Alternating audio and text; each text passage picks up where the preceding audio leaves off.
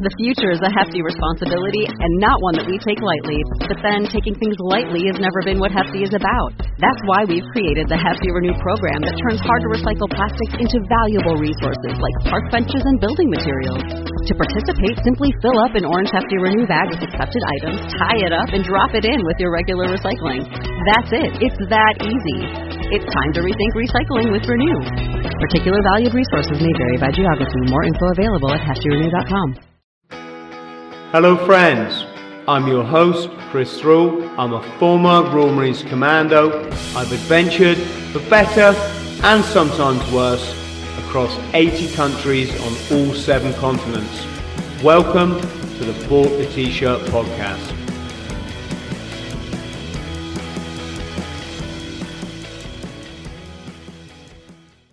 Robbie, how are you, brother? I'm really good. Today, I am really good. It's nice to speak to you. Oh, mate, it's wonderful. And you've already made my day. You sent me a really nice message this morning. And yeah, I'll tell you what, your empathy and your compassion really, really touched me. And I'll tell you why. I was watching the SAS program. And then I went on YouTube to... I found you basically, and you were talking about the SAS program because there was the incident with John Fashanu and the incident with Tony Ballion. I also went on Twitter to see what people were saying, and the amount of abuse that they were receiving because of their actions was quite phenomenal, and it scared me and it made me sad. And how you interpreted their life and their story and the empathy that you gave them is really crucial right now, just in general. So I thought I'd reach out to you and say I appreciated it. Oh, mate, I love you, mate. It's so kind. It's so kind you did that because it kind of validates who I've become, and it's been a long road, you know. It's been a long old. Can I ask you before you pressed record? I asked you how you were, and you say kindly your guests ask you how you are, and I always say the same thing. You said I'm in paradise, and it's all in there. I'm in content. I've got to content. How do you get to paradise? Wow. God, we could probably talk for hours on this subject alone, Rob. Let me say, I don't think you can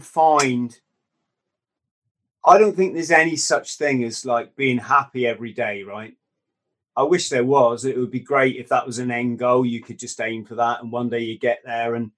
But I don't think you ever get that. Life is always going to be ups and downs.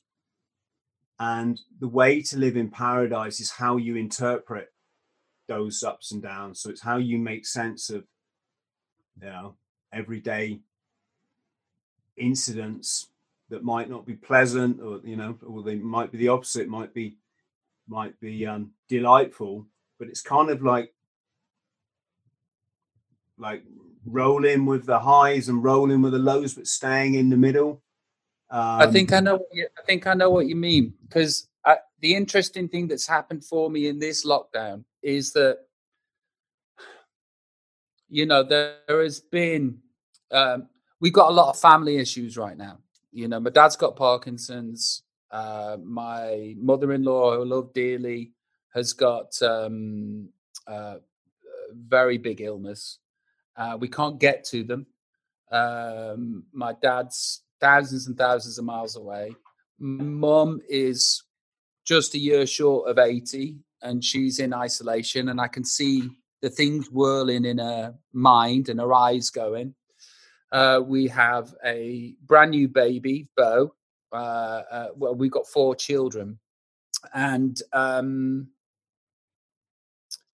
basically all of these things that go into the computer can cause fear and panic.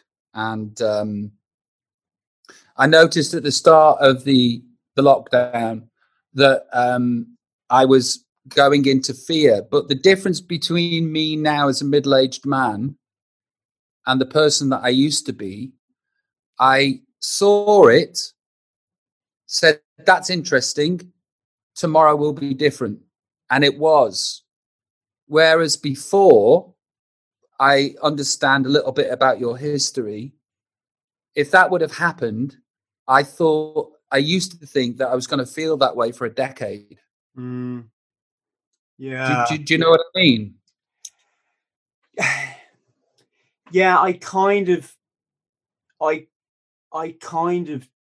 do. It's no, I'm just talking about the riding of the wave, the acknowledgement of, okay, this is happening now, but this too will pass. Tomorrow will be different. Oh, massively. I mean, it's like when you're coming down off drugs and maybe you've lapsed or relapsed, whatever it is, it's you can feel absolutely awful. You can be chronically, maybe not chronic, but extremely depressed. Everything in your life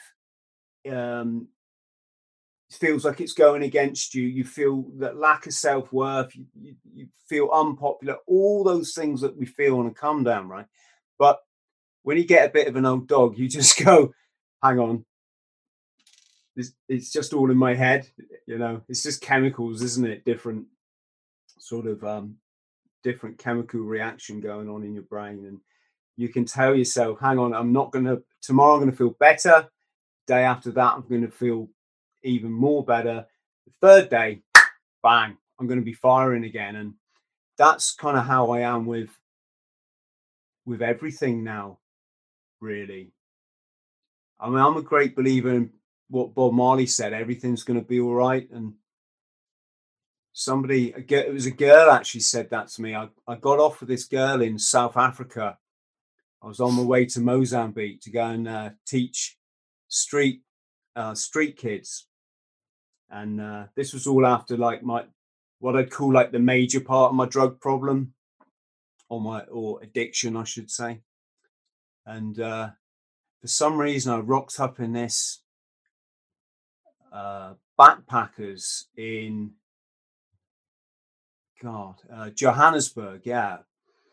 And I met this girl, and can't remember how we got it on, but she had a bit of a crush on me, and she could see I was nervous about the upcoming. I think I had a flight the next day to Nampula in Mozambique, and then it was a chicken bus to go and meet these kids in this rural village where I'll be working for 6 months. And nervousness was nothing I'd ever experienced before drugs, ever. Nervousness, anxiety. I only ever knew what that was after when I joined the Marines. I joined the toughest basic training in the world, or passed the toughest basic training in the world. I just took everything as it came, Rob. Right, what we're doing today, we're doing that. Right, give it your best, try and pass. Tomorrow's a new day. It was when drugs, possibly a bad acid trip I had once. After that, I started to know what anxiety is and that kind of thing. And this girl, moving forward to South Africa, recognized that I was in an anxious state, sort of thing. She just went, "Don't worry about a thing, 'cause every little thing's gonna be all right." I'm singing to Robbie Williams. There you go. There's a tick off the bucket list. Nice. And do you know what? I just got it. I've got a lot of things at different stages over the year. And just the way she said that, it's like there isn't anything to worry about, is there? Everything usually is all right. If it's not, we get on and deal with it. So see, I was different to you. I sort of took drugs to fill in the blanks, and when fame came to me at a very early age, I was 16 when I joined Take That. It sort of magnified all of the negative aspects of who I thought I was. And before that, I was quite content, but I was vulnerable and incredibly sensitive, and I felt like I'd been born with an open wound. And then when I was thrown into this mosh pit of show business, it intensified the negative aspects of my own self-doubt. So I took drugs to become the person that the world was telling me I should be, when really, I'm an introvert, and it's okay to be an introvert. I'm an introvert with extrovert tendencies. I'm an extrovert for a living, but I'm an introvert in real life. So I did know about anxiety. I did know about fear. And I did know about being scared and not being enough. And then it just intensified and got worse. And then, you throw petrol on the flames by ingesting what you ingest. So you say that when you were growing up, you didn't have that. And then what you became was a product of your addiction and self-abuse.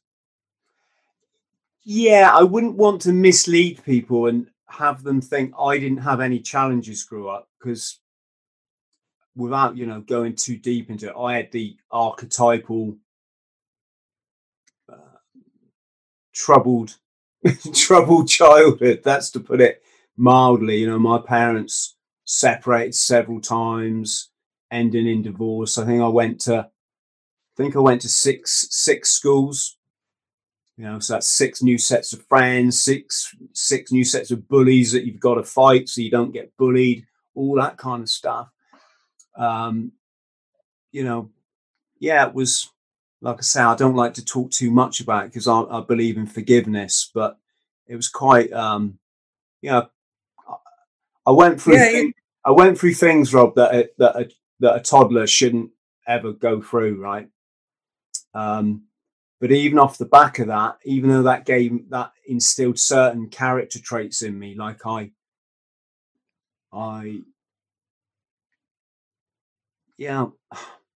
was kind of extrovert looking for attention, but probably really introvert in myself. I'm guessing you can relate to that. I wonder if the anxiety and the depression and the lack of self-worth and self-esteem for you was a sleeper cell. Do you know what I mean? It was there, but maybe you just blocked it out because of the trauma of what happened to you. Gosh, let me think.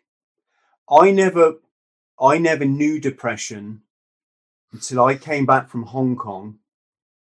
So for people watching who don't know, I left the Marines to run what was a fairly successful business in Hong Kong. It was turning over an awful lot of money at one point. So I just assumed leave the commandos, go to Hong Kong, make my fortune. Just a little bit naive young man, really, but that's, very capitalistic sort of thing.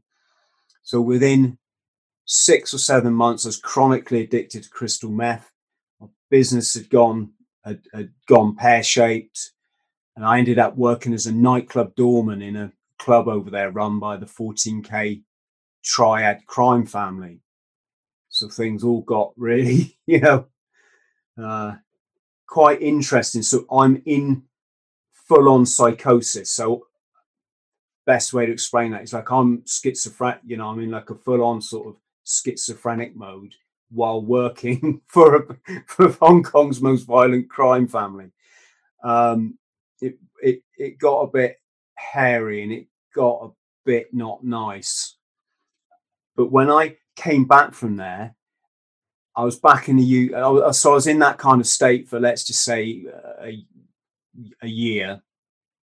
When I came back to England, and my family didn't recognise me, Robbie, I walked up to my dad in the airport and I was like, all right, Dad. And he's keeps looking at the arrivals, tunnel. I'm like, Dad, it's me. And he looked at me and his face was just shocked. I'd gone out there sort of 13 and a half stone, like bodybuilder, and I was coming back best part of 9 stone, you know. Anyway, I was fine for a few days. I smuggled a little bit of crystal meth back with me, did a few lines of that over the next couple of days. And when it was gone, and there was no, like, you know, I wasn't desperate or anything. But I was fine, but there was a massive empty feeling in my life. I loved Hong Kong. It's so vibrant over there. It's just like being in your own kind of, can't really explain, your own movie 24/7. Literally, I used to just dance all night, and you know, I used to work on the door till 2, 3 in the morning, go over to my favorite nightclub, dance with a Filipino sort of domestic workers, and then do the same thing again, anything up to 9 days at a time without sleep. When I got back to the UK, I missed Hong Kong terribly. I missed the people, I missed the language, I missed the food, I missed the culture. I missed being a front man on a nightclub. As kind of bad as this might sound, but a nightclub run by fucking head cases, you know, who'd taken me in when I was homeless and sitting on my backpack on the Nathan Road over there. And when I got back to the UK, I stopped the drugs. I was fine for like a few days. It was almost like everything was back to normal. And after a couple of weeks, I got bored. My family's telling me, Chris, take it easy. You've been for a hard time. And I'm like, no, I want to get a job. I want to get back over there as soon as possible. This was my thinking. Well, I never got that job. But what I did do is go and score some speed. And you know, you can sort of see where this is going, right? Next thing, I'm like scoring a bit more speed. Then I'm like, I was on like benefits. Something it was like 80 quid a fortnight or something. I'm spending 70 quid of that on speed. I'm keeping 9 quid towards paying my bills, and I've got I think I had like £1.80 to spend for my fortnightly shop, right? Anyway, because I didn't have that much money for drugs, and I never sold drugs, it wasn't like I had an endless supply in my pocket. They would last me what I could afford for about 3 or 4 nights, and then bang, I would literally crash where I was. I'd be raging. I was injecting drugs up to like 12 times a day. When it ran out, because I had no more, the tiredness would finally like come over me like a tidal wave. The drugs wouldn't be able to hold that tidal wave back, and I'd crash, and I'd wake up 2 days later wherever it was when that tidal wave. It was lucky I wasn't in fucking Tesco's or something, right? And of course, what came with that? Chronic depression, the sort of depression I'd never known.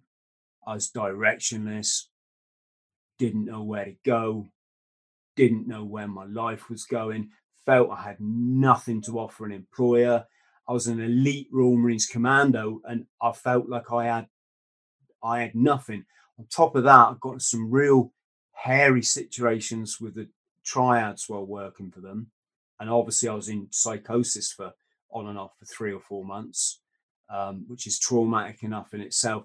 Plus I've got all my childhood shit, which I've never, you know, I never dealt with it because I never really realized I had it until I started to get involved in drugs. And you're thinking, you know, you think a lot more. And so, cut long story short, that was my first experience of depression, but I didn't know what it was because no one comes up to you, or certainly back, like this is 20 years ago, no one like comes up to you and goes, Chris, you're depressed, mate. That's what it is.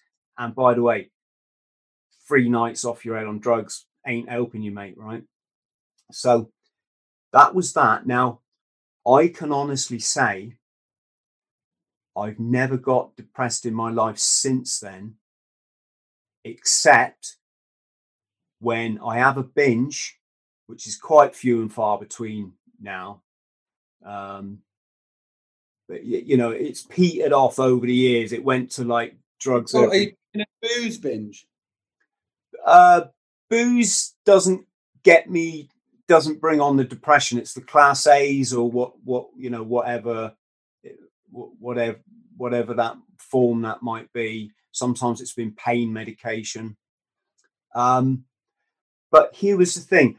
I got myself out of the country. I did a charity fire walk to raise money to go and study in this school in Norway that then would send me to Africa as a volunteer worker. And for the first time ever, I went away and I knew I was depressed because I knew what to look for now, right? I've been sober for 20 years. I haven't had a drink for 20 years. In that period, there was a period of time for a year where I relapsed on a certain substance. When I was 19, something happened to me one evening where I woke up the next day and thought, oh, I'm an alcoholic and I'm an addict. I didn't do anything about it for another 2 to 3 years. I've mainly been a sober person for a majority of my life. Where I am now as a 46-year-old is content. There's no binge.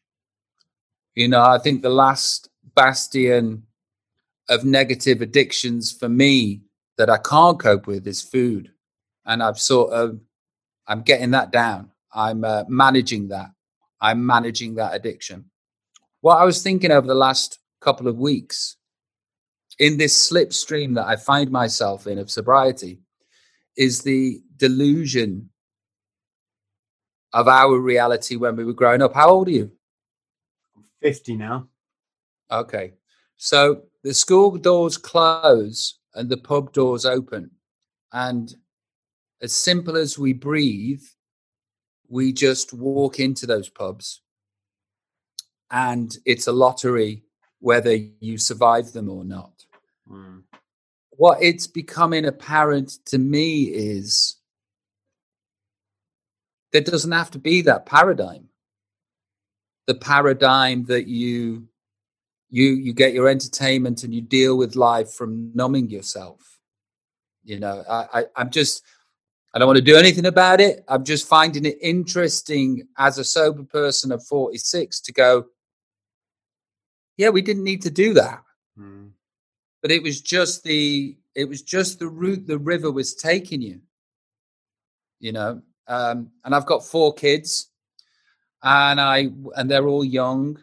My oldest is 7. The youngest is 3 months old. And I wonder how they are going to approach that particular phase of their life and how I'm going to approach that particular phase of their lives with them. Because I don't know about you, right? And I know this sounds crazy.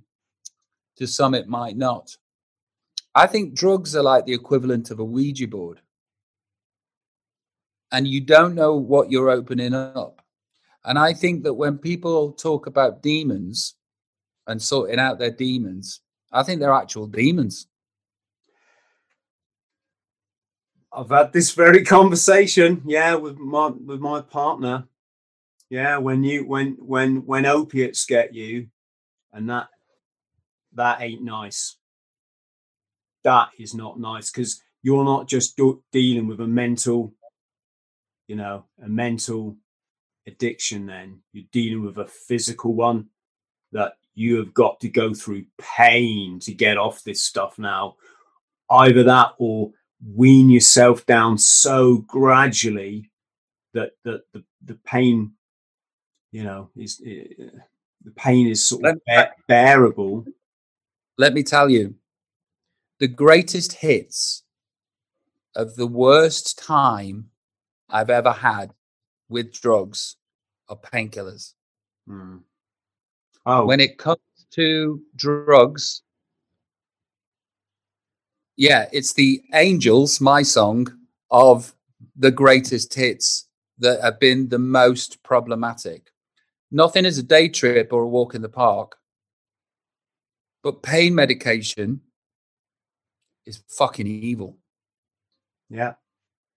evil and legal, just like alcohol, And meanwhile, the people that own the patent for those pain medications are currently living in 50,000 square foot houses.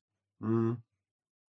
Yeah. And that's one of 6, while America succumbs to its own epidemic, its own pandemic. Yeah, it's scary. Yeah, well, the whole opiate epidemic, particularly in the States, it's an act of, if people want to use terms like the devil, if that's how they frame things, that's an act of the devil. I mean, they convinced a whole kind of, from what I understand, a whole community of general practitioners, so your doctor, that this medication is just as harmless as taking an aspirin or taking an ibuprofen or something, right? So the doctors then prescribed it willy-nilly, and we've got this situation that we're in now.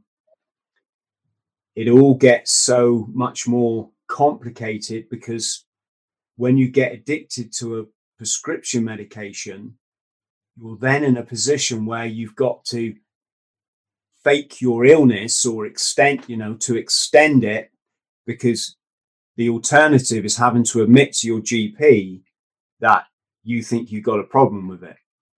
That's problematic even in itself, because we live in a society where there's just so much denial anyway. And you don't want to tell your GP because it might then affect your work, or he might turn around and say, right, go down to the the drug center, the addiction treatment center. And if you're, let's say, let's use a stereotype, some middle class person who works in a bank or a solicitor's, and you got to rock up down at the methadone clinic, it all gets nasty, doesn't it? Well, here's the thing. Somebody might be watching this that's actually currently medicated, that knows exactly what we're talking about. And I would say to them, there is a new reality that you can step into. It isn't easy. And while you wean yourself off those things, you feel like the pain and the discomfort is never going to end. But the truth is, it does. And the other side is freedom. I think it's important that people know that. Do know that it does feel like it isn't going to end. It will. Exactly. Couldn't have put it better myself.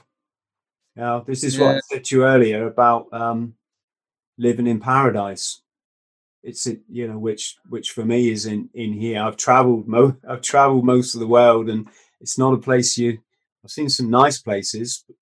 I also think that for me, the new normal and the new paradise is content. That's what speaks to me in this position that I am, with the work that I've done on myself. We've been to places that only Superman is inhabited. So we think that's normal. It's not. For me, my paradise right now is not being in pain and is feeling content. Yeah. And, that's the sort of a rebalancing of the Richter scale. I often say to people, rate your day, 10 being orgasmic and 1 being suicidal. And I just think we need to rejig the scale, because what I'm expecting as a 10, I can't inhabit that place unless I become a monk and meditate daily for weeks and weeks and weeks and years and years and years. But I can inhabit a different 10, my 10. Do you know what I'm saying? Yes, very much. I think when I use the word paradise, maybe it sounds a bit too powerful, a bit bit too sort of idyllic. Because content, I could equally substitute paradise with content. I think I use the word paradise because, like, I genuinely love this planet. I really do. I mean, I love the universe, but I don't think I'm going to see much of it. But effectively, my bottom dollar is we're carbon molecules, right? That's what we're made of. The same as, you know, everything else. And as such, we're a part of the universe. And when you think of it like that, that means we've always been here. And we will always be here. Because we're just molecules. When this life form finishes, this form that people like to label Chris Thrall will disintegrate, you know, ashes to ashes, dust to dust. I will then be in the birds and the plants and the bees for the next, you know, the next phase of this set of molecules. Well, the first thing that thinking that way does is it takes away your fear of death, because you can't go anywhere. Even if you wanted to, you can't go anywhere. Yeah. You know, I wrote a lyric and it said, I'm not scared of dying, I just don't want to. Yes, perfect. Yeah. You know, I think I listened to that the other day, actually, because I think it really resonated with me. Yeah, it's from a song of mine called Come Undone. Yeah, this is an avatar, you know, the Chris, the Robbie Williams. I believe this is an avatar. I say I believe. I think I have a knowing. Do you understand what I'm saying? Yeah. I think I have a knowing. A lot of the time I don't trust that knowing because we have been indoctrinated into the cult of understanding that has been forced. Oh. The brainwashing is very powerful and very, very seductive, and it works. Now, I'm either mad or I know some shit. Do you know what I mean? Yeah, you've just lost your video. I can still hear you, so let's continue. Yeah, no, I think continue. you know some shit, Rob. It's just you can't go through what we've been through. For me, it's a bit like let me ask you this. But are we not? You know, because I'm picking up from you that you and I, same thing that people call research, right? And is it research, or are we just watching videos on YouTube, and are we stuck in an echo chamber? Yeah, I mean, it's fascinating. Do you ever ask yourself the question, is this a simulation? Is this just some... Hey, mate, I asked myself that. I was 9 years old. I was on a BMX. I was outside Port Vale Stadium, and I was by myself, and I had this overwhelming sense that none of this is real.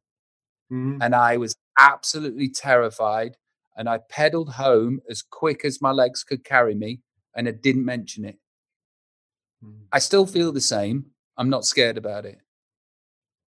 Yeah, I've had that feeling. I had this weird, I don't know if it was a dream, but when I was a kid, I dreamt for some reason I was walking along this wall. Then all of a sudden, everything went white. And I had this kind of feeling that, and the kind of aura, if you could describe the aura, it was like, that's it. It's over. And now when I look back at it, I think, was I imagining like all out, a nuclear holocaust? That's what, as an adult, you would have described of what I experienced. I don't know. That triggers a thought for me, because my first memory of being a child, we lived in a pub until I was 4 years old. So I can differentiate when my memory started. My first memory is astral projection. in dream state, floating off around the town. So that's my first memory.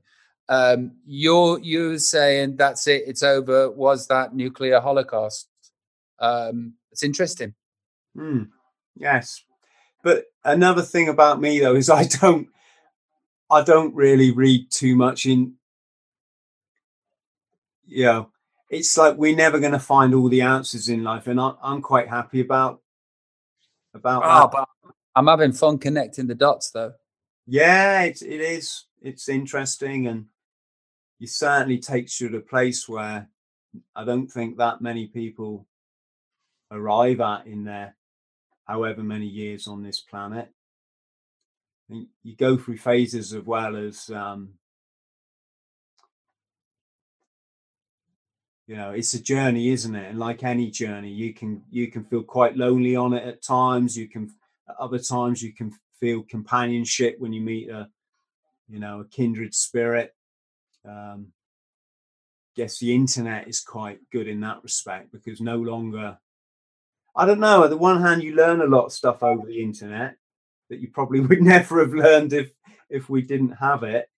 But then on the other hand, you can connect with people that have come to the same conclusions as you. So I don't know. Yeah, that's like social media on a whole, I think is a bad thing. But I've been able to connect with you instantaneously, and this has happened in a matter of hours. So there is good that comes out of it too. I do Instagram live stuff. At the moment, I'm doing this thing called Karaoke, where I take requests and I sing to people. But in the past, I've gone live with people, random people, and chatted with them. The amount of spirit that I picked up just talking to people on Instagram Live has been incredible.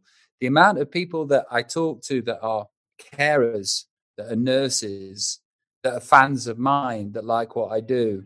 In fact, I only kind of speak to people that care for things and the earth and other people. And for that alone, I'm glad that social media exists.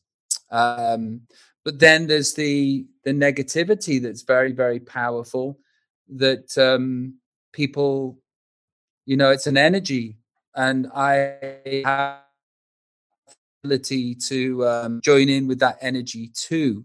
It's only because of the position that I'm in that I suppose I don't.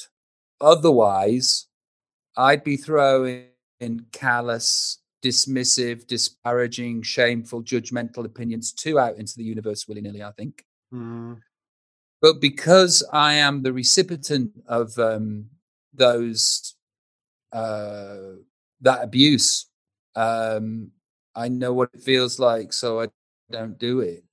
But I guess that if I was Rob, that was in Stoke-on-Trent, that hadn't been lucky enough to audition for Take That and get in, I'd be doing the same thing.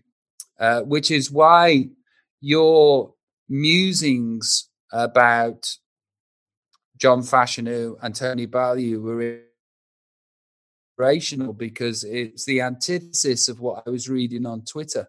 You're talking about John Fashanu, that's an orphan, already fucked, and then suffering racial abuse every day, a society telling them that they are less than, that they are not good enough, that they are different. And then, as an adult, he chokes out Locksmith from Rudimental, and everybody thinks he's a cunt. There's a journey. There's a journey from there to that, which is why your musings about it was very inspirational at a time when we need more of that. We need more empathy. And I it's like, I'm not saintly. I suffer with the same sort of judgments and schadenfreude, enjoying other people's misfortunes and having people feel like they're bigger and better than me, so I have to tear them down. in my head. I know that about me. I don't actively do that, but I know I'm capable of that because I think that's part of the human journey too. I don't enjoy that about mine. For you though, Rob, you've been in an industry where, Jesus, you have got to work so hard to get to the top and then to stay there, right? There must be so much conditioning that goes on in your mind through having been through that process, right? The same, for example, if I'd stayed in the Marines for the 22-year career that some people do, I'd be a lot more kind of, a Marine-y kind of guy thinking this way and maybe using the cliches that you hear. Kind of, when I see cliches, the kind of things people say to justify war and this kind of thing. Well, I'm surrounded by people in the forces, Special Boat Service, so that's what SBS, Marines, Army, and I love them. Very, very, very special people. They look after me, and I love them to bits. There is a sort of knowing that they have and an understanding. And I think also all of them that I've worked with over the past 30 years, there's no chip. There's no chip on the shoulder because they've done it. They don't have to be the big I am because they were the big I am. Well, it's like the SAS Who Dares Wins program, isn't it? When you see them go in their little gaggle in their hut and they have to discuss I'm going to call them contestants, but the selectees, I suppose we'd call them.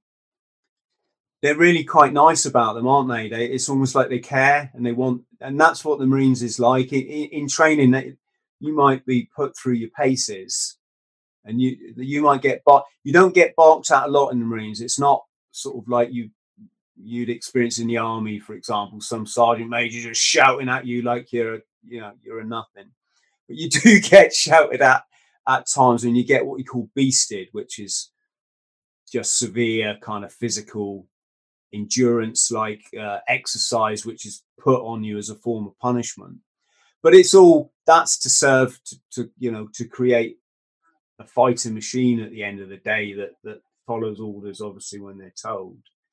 But behind the scenes, they're quite thoughtful people, and they'll sit down and say, right, this recruit Thrall, he's good at this, he's good there. What do we think about that? How can we kind of encourage him to get better there? And so I can imagine your security boys are of that kind of ilk.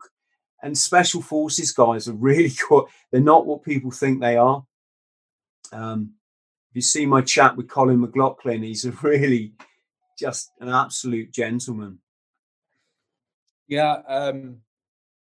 There's an empathy in that show, the beasting and the shouting, and then the cuddle, but the empathic nature of what they see in human beings is incredible. There isn't another show on TV that I know that isn't a therapy kind of show that shows the other side of human nature. All talent shows, all reality TV shows, none of them have that moment where they try and understand the person that's in front of them. Yeah, no, you're quite right. The other thing I kind of like, I don't watch mainstream TV per se, but the two things I watch, one is the SAS program. It's my duty to watch. And Foxy's a really nice guy. He's going to be the patron of my charity bike ride. Next year, I'm going to mountain bike across America. And Foxy's agreed to be the patron, and we're going to try and raise awareness of this alarming rate of veteran suicide, which I've done on a couple of my charity stunts before. So I like to watch it from that perspective. But the other one, funnily enough, is I'm a celebrity, get me out of here. And when you see these celebrities put in the jungle, and for the first 1 or 2 days they've got their celebrity head on, and then after that you start to see the cracks and the human nature coming out and the real them. And what I really like is the way that they've gone through this, what do they call it, forming, storming, norming, and reforming this process that the psychology of human beings when they're put together in groups. And I like it when they really bond at the end and they've got used to each other's kind of foibles and faux pas and all that sort of thing, and they're a real solid unit, and they've achieved and they've overcome their obstacles and their fears. And so that's kind of the other mainstream program. Talking about mainstream stuff, what I did straight away in this lockdown was rid myself of the mainstream media news, because I understood that it was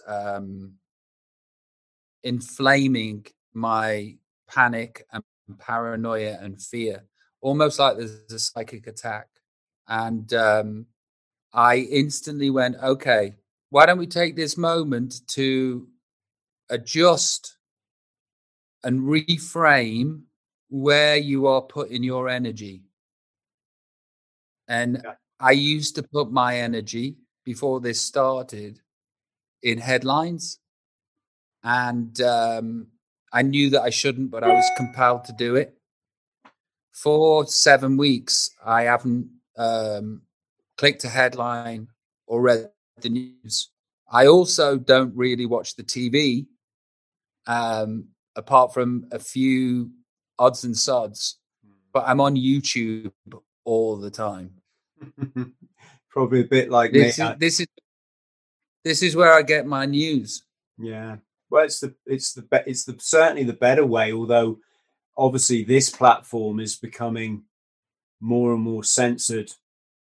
Probably. Which reminds me, which I want to get onto. So we're all watching the same videos. We're all coming up to the same conclusions. But I'm on the other side of the veil, right? I'm on the other side of the curtain. And just for context, sold 80 million albums, sold 10 million tickets for people to come see me. Was the biggest artist on the planet for 2 years, maybe 3 years. And I say this not for ego, just for context. Hey, right? Rob, you can say what you like, mate, because you've thoroughly deserved it. And well, bless you. Thanks, Chris. But there's a reason that I'm saying this, right? Because this is what I'm worried about. And it's discernment and the echo chamber that we find ourselves in, right? You would think that the platform that I was given and have, that I would have heard something, know something, or been invited to something, right? I can tell you, on my children, I know nothing. Haven't been invited, haven't heard. The only thing that I ever heard about was what everybody else heard about, and I heard about that when I wasn't famous, was Jimmy Savile, right? So this is what I'm saying to you. And it's really important because we're coming up with our own conclusions, but we're also magnifying our own thoughts and theories, and the maths is off. Do you know what I'm saying? And I do, because I'll tell you, everybody's saying, this and this and all of these things, and Hollywood's in on it, and everybody is in on it. It's not true. It's not true. Everybody's not in on it. I'm not saying that there aren't people that are. I don't know. But you would have thought I would have heard something. And that's what I'm saying. It's sort of like, look, I was breastfed red pills. But the reason why I don't indulge this outside of, you and other people that I talk to is because there is a chance that you could become a red pillock. You understand what I'm saying? Oh, exactly. I think it's why a lot of people get to a certain point, Rob, and then they just pull back because it all gets into the realm of subjectivity. Yeah. You know, and you think, hang on a second. There's Rob there in Los Angeles. He's got a beautiful wife. He's got 4 gorgeous kids. He's trying to get by, you know, like everybody else is. Really, has he got time to be going to meetings and, you know, drinking the blood of children and all this kind of stuff, right? I would say right here and now, I wouldn't dismiss anything. Me neither. Yeah. And I say that because, yeah, it's fascinating. Why then? Why all the symbolism? What is who? Listen, I'm down for symbolism will be their downfall. Yeah, I'm down for that. But who actually gets it in the videos and the songs? No, let me tell you. You know, the zeitgeist of the moment is this talk for certain people, right? What popular culture does and pop music does is regurgitate what it's receiving and present it back to you. Now, I myself, like I remember when I did the Shame video with Gary Barlow, I put on a Masonic ring because I wanted to wind people up. You know, I wanted to, prod them and take the piss.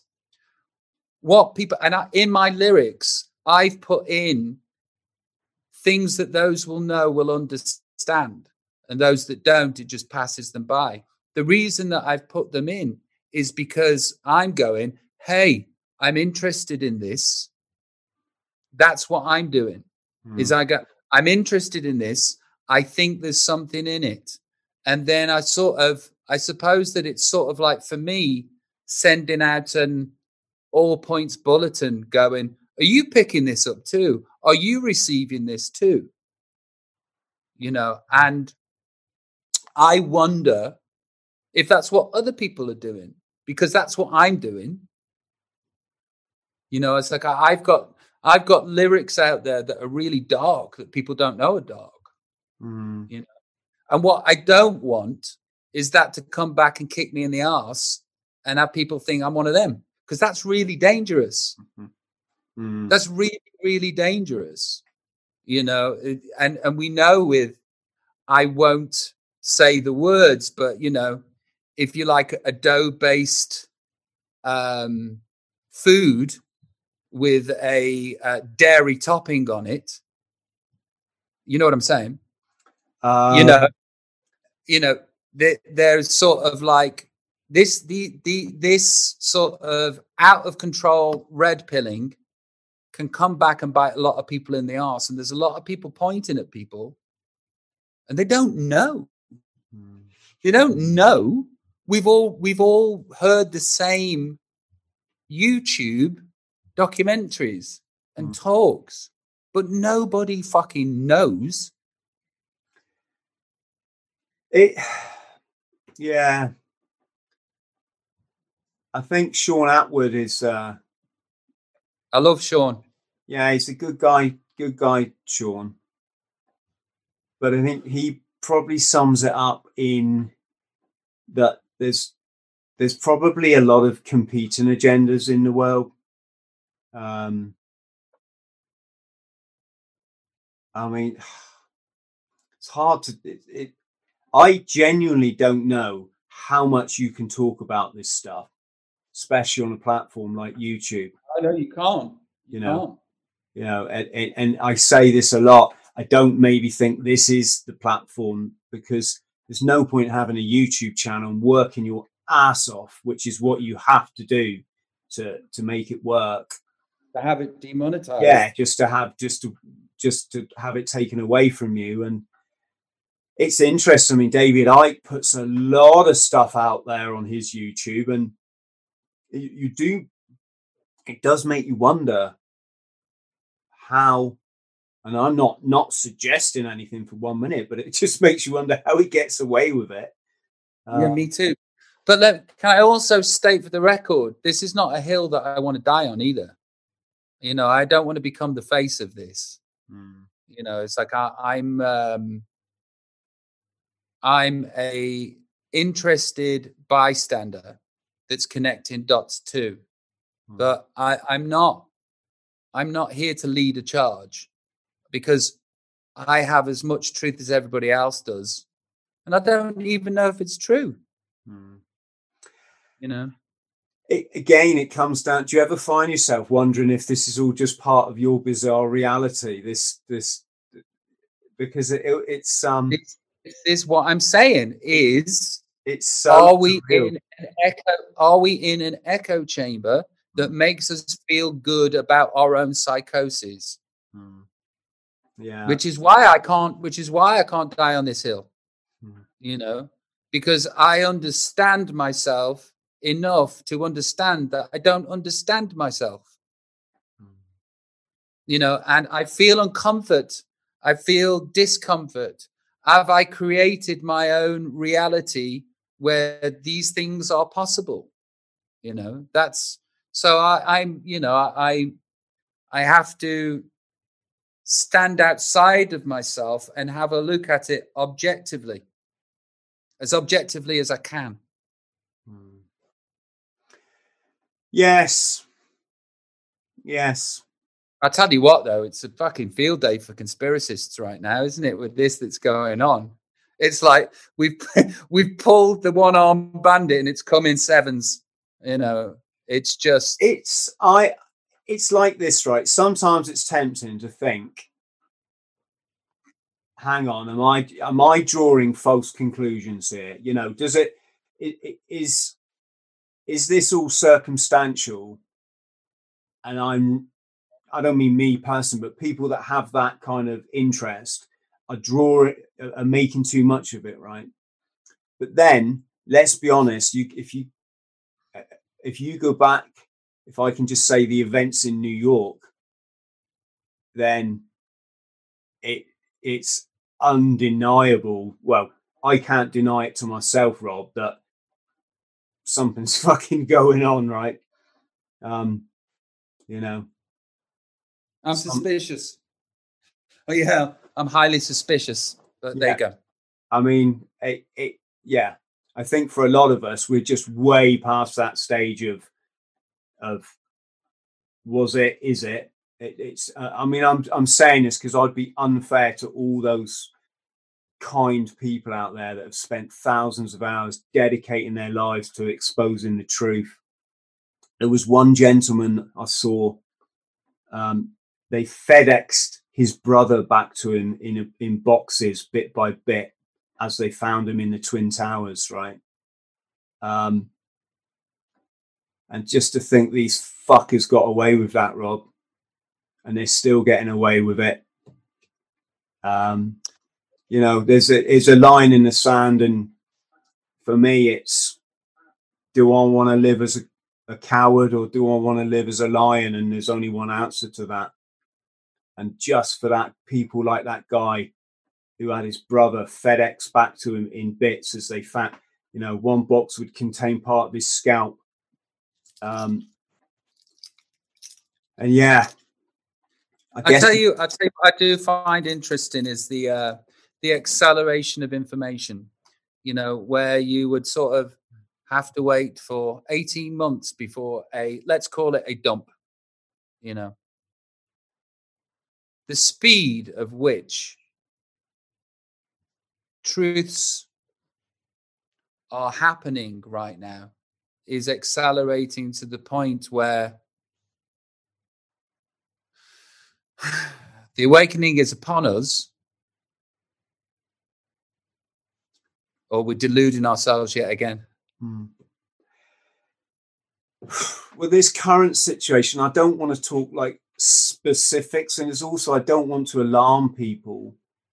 But then to the other side of the coin, haven't they been alarmed by what the media's told them already? As you said, it was scary, right?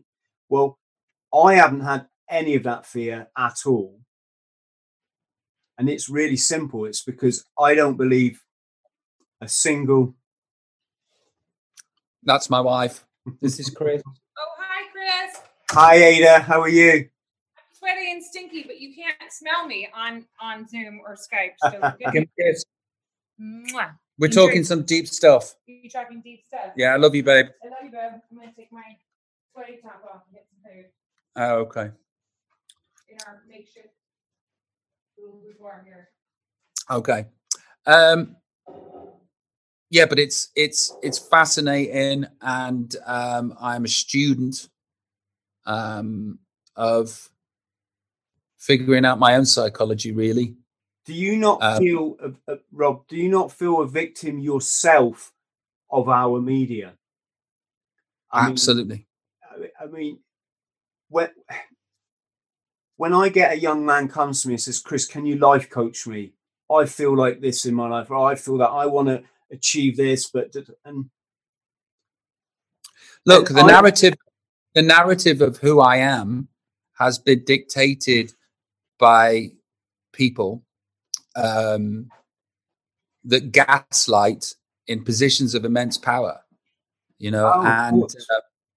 and perception is everything. Who I am, what I stand for, what I actually believe, how I actually feel is not out there. There is a cartoon character. But to be honest with you, 30 years of this, my arse is so numb, I hardly feel the cock when it goes in. Do you know what I'm saying? It's like, okay, that's happening again.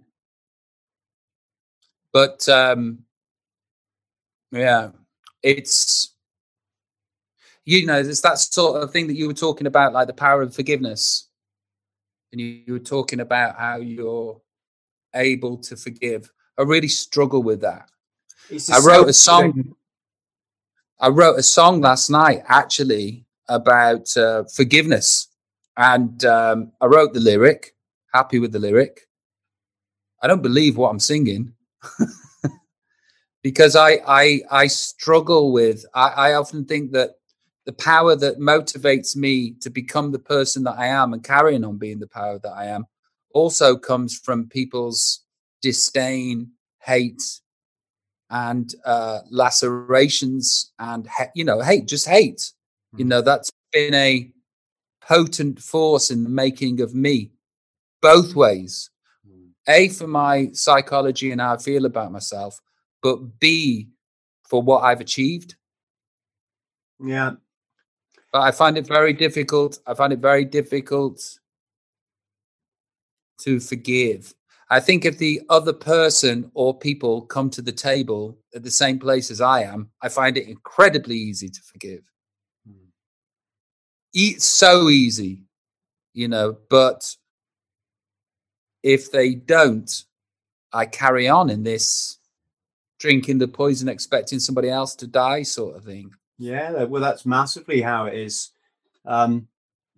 See, for me, it's probably quite it's not a selfish thing per se, but if you want to achieve enlightenment, which I would suggest everybody gives that a go, it's like if you're in the marble championship of the universe and you got your pot of marbles, all the time you've got an axe to grind with someone, or you haven't forgiven them, or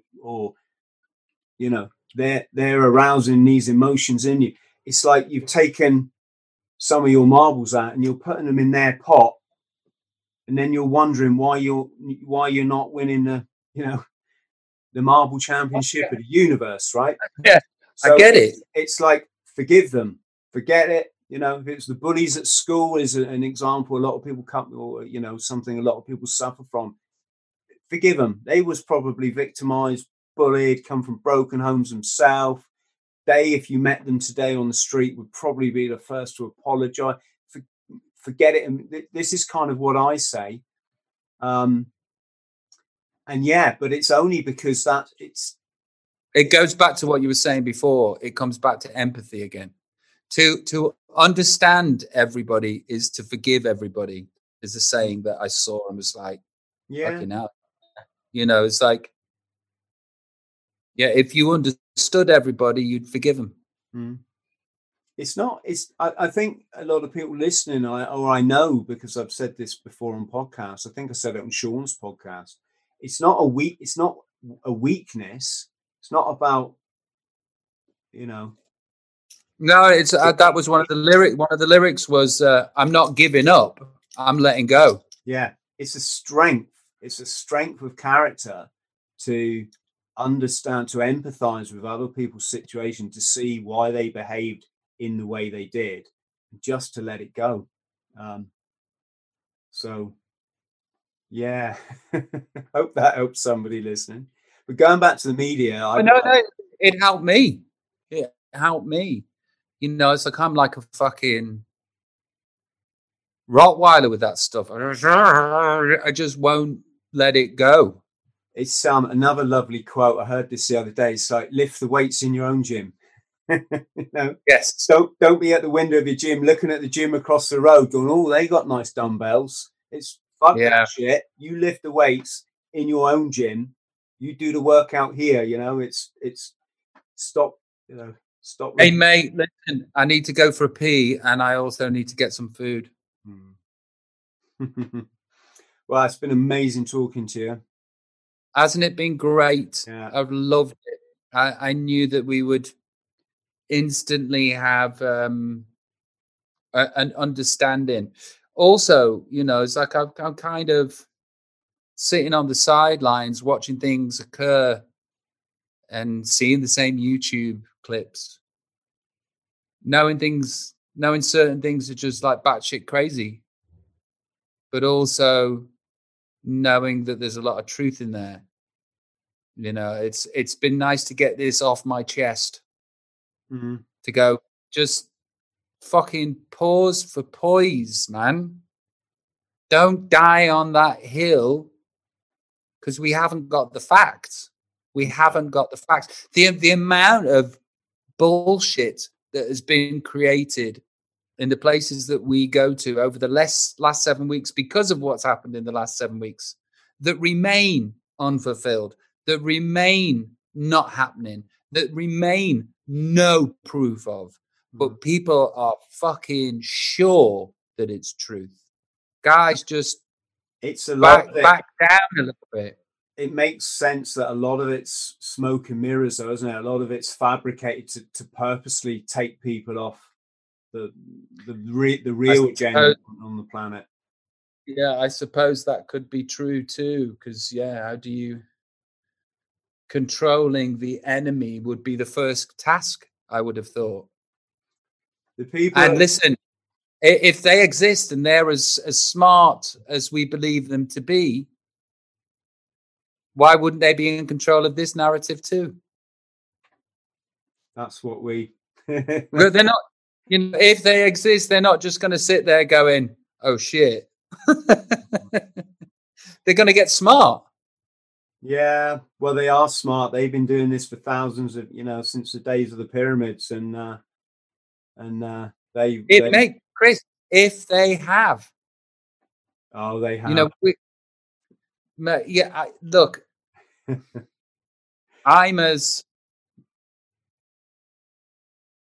I think that is true. I have a belief that is true. Would I die on that hill and worship at the church of that? I don't know if I would. I'm not as sure as you. Well, it's at the end of the day, I say to everybody, you get one life. If you live it right, one is enough. And I don't let this get to me. I'm not afraid of anything, Rob. I'm not afraid. I'm, like I said, I'm carbon molecules. What can happen to me? Well, I go back to this beautiful universe that I love anyway. So that's a good deal for me. But while I'm in this form, while I've got this kind of this vehicle to experience, which is life experiencing itself, right? I'm gonna have the best time possible. I'm gonna smile. I smile at the sun every morning, and I thank this form of me. Thanks, Mother Nature, for giving me another day on this beautiful planet. I've had three of my best friends now die from. 2 drank themselves to death, and 1 drowned when we took LSD. And so it's all very, very real for me, and that devil that you talked about is, even if we're talking in metaphorical terms or literary terms. Not. No, I know that. Yeah, I know that feeling, Rob. I know it. When you wake up in the night, think, he's got me again, isn't he? He's got me again. And this is why we fight the good fight, This is why we believe in ourselves. This is why we have to have ultimate self-love. This is why we love everybody, every other being on this planet. Oh, mate, listen, I love people. Mm-hmm. I love connection. I love connections. I love empathy. I love compassion. I'm in love with the planet. I'm in love with its people. Which is weird because I'm an agoraphobe. but there's the dichotomy. Anyway, listen, much love to you. Peace to you, brother. Love you too, mate. Okay, lots of love. Keep in contact. Let's keep this conversation going. I look forward to that. All right, brother. You take care. You too, brother. Cheers. Oh, keep talking. They'll come. Thank you. Bye, they're coming in droves at the minute, and I've only got love to give. So thank you, Robbie. Hello, friend. I hope this finds you well. My name's Chris Thrall. I'm a former Royal Marines Commando, and I fought my way back from chronic trauma and addiction to live, work and travel in 80 countries across all 7 continents, achieving all of my dreams and goals along the way. Now I pass my simple system on to other people, but I can only help you if you like and subscribe. So please do so, because you get one life, and if you live it right, one is enough. Friends, thank you for listening to the Bought the T-Shirt podcast. Please like, subscribe and share, and don't forget to follow me on social media. Username Chris Thrall, Instagram Chris.Thrall. Thank you.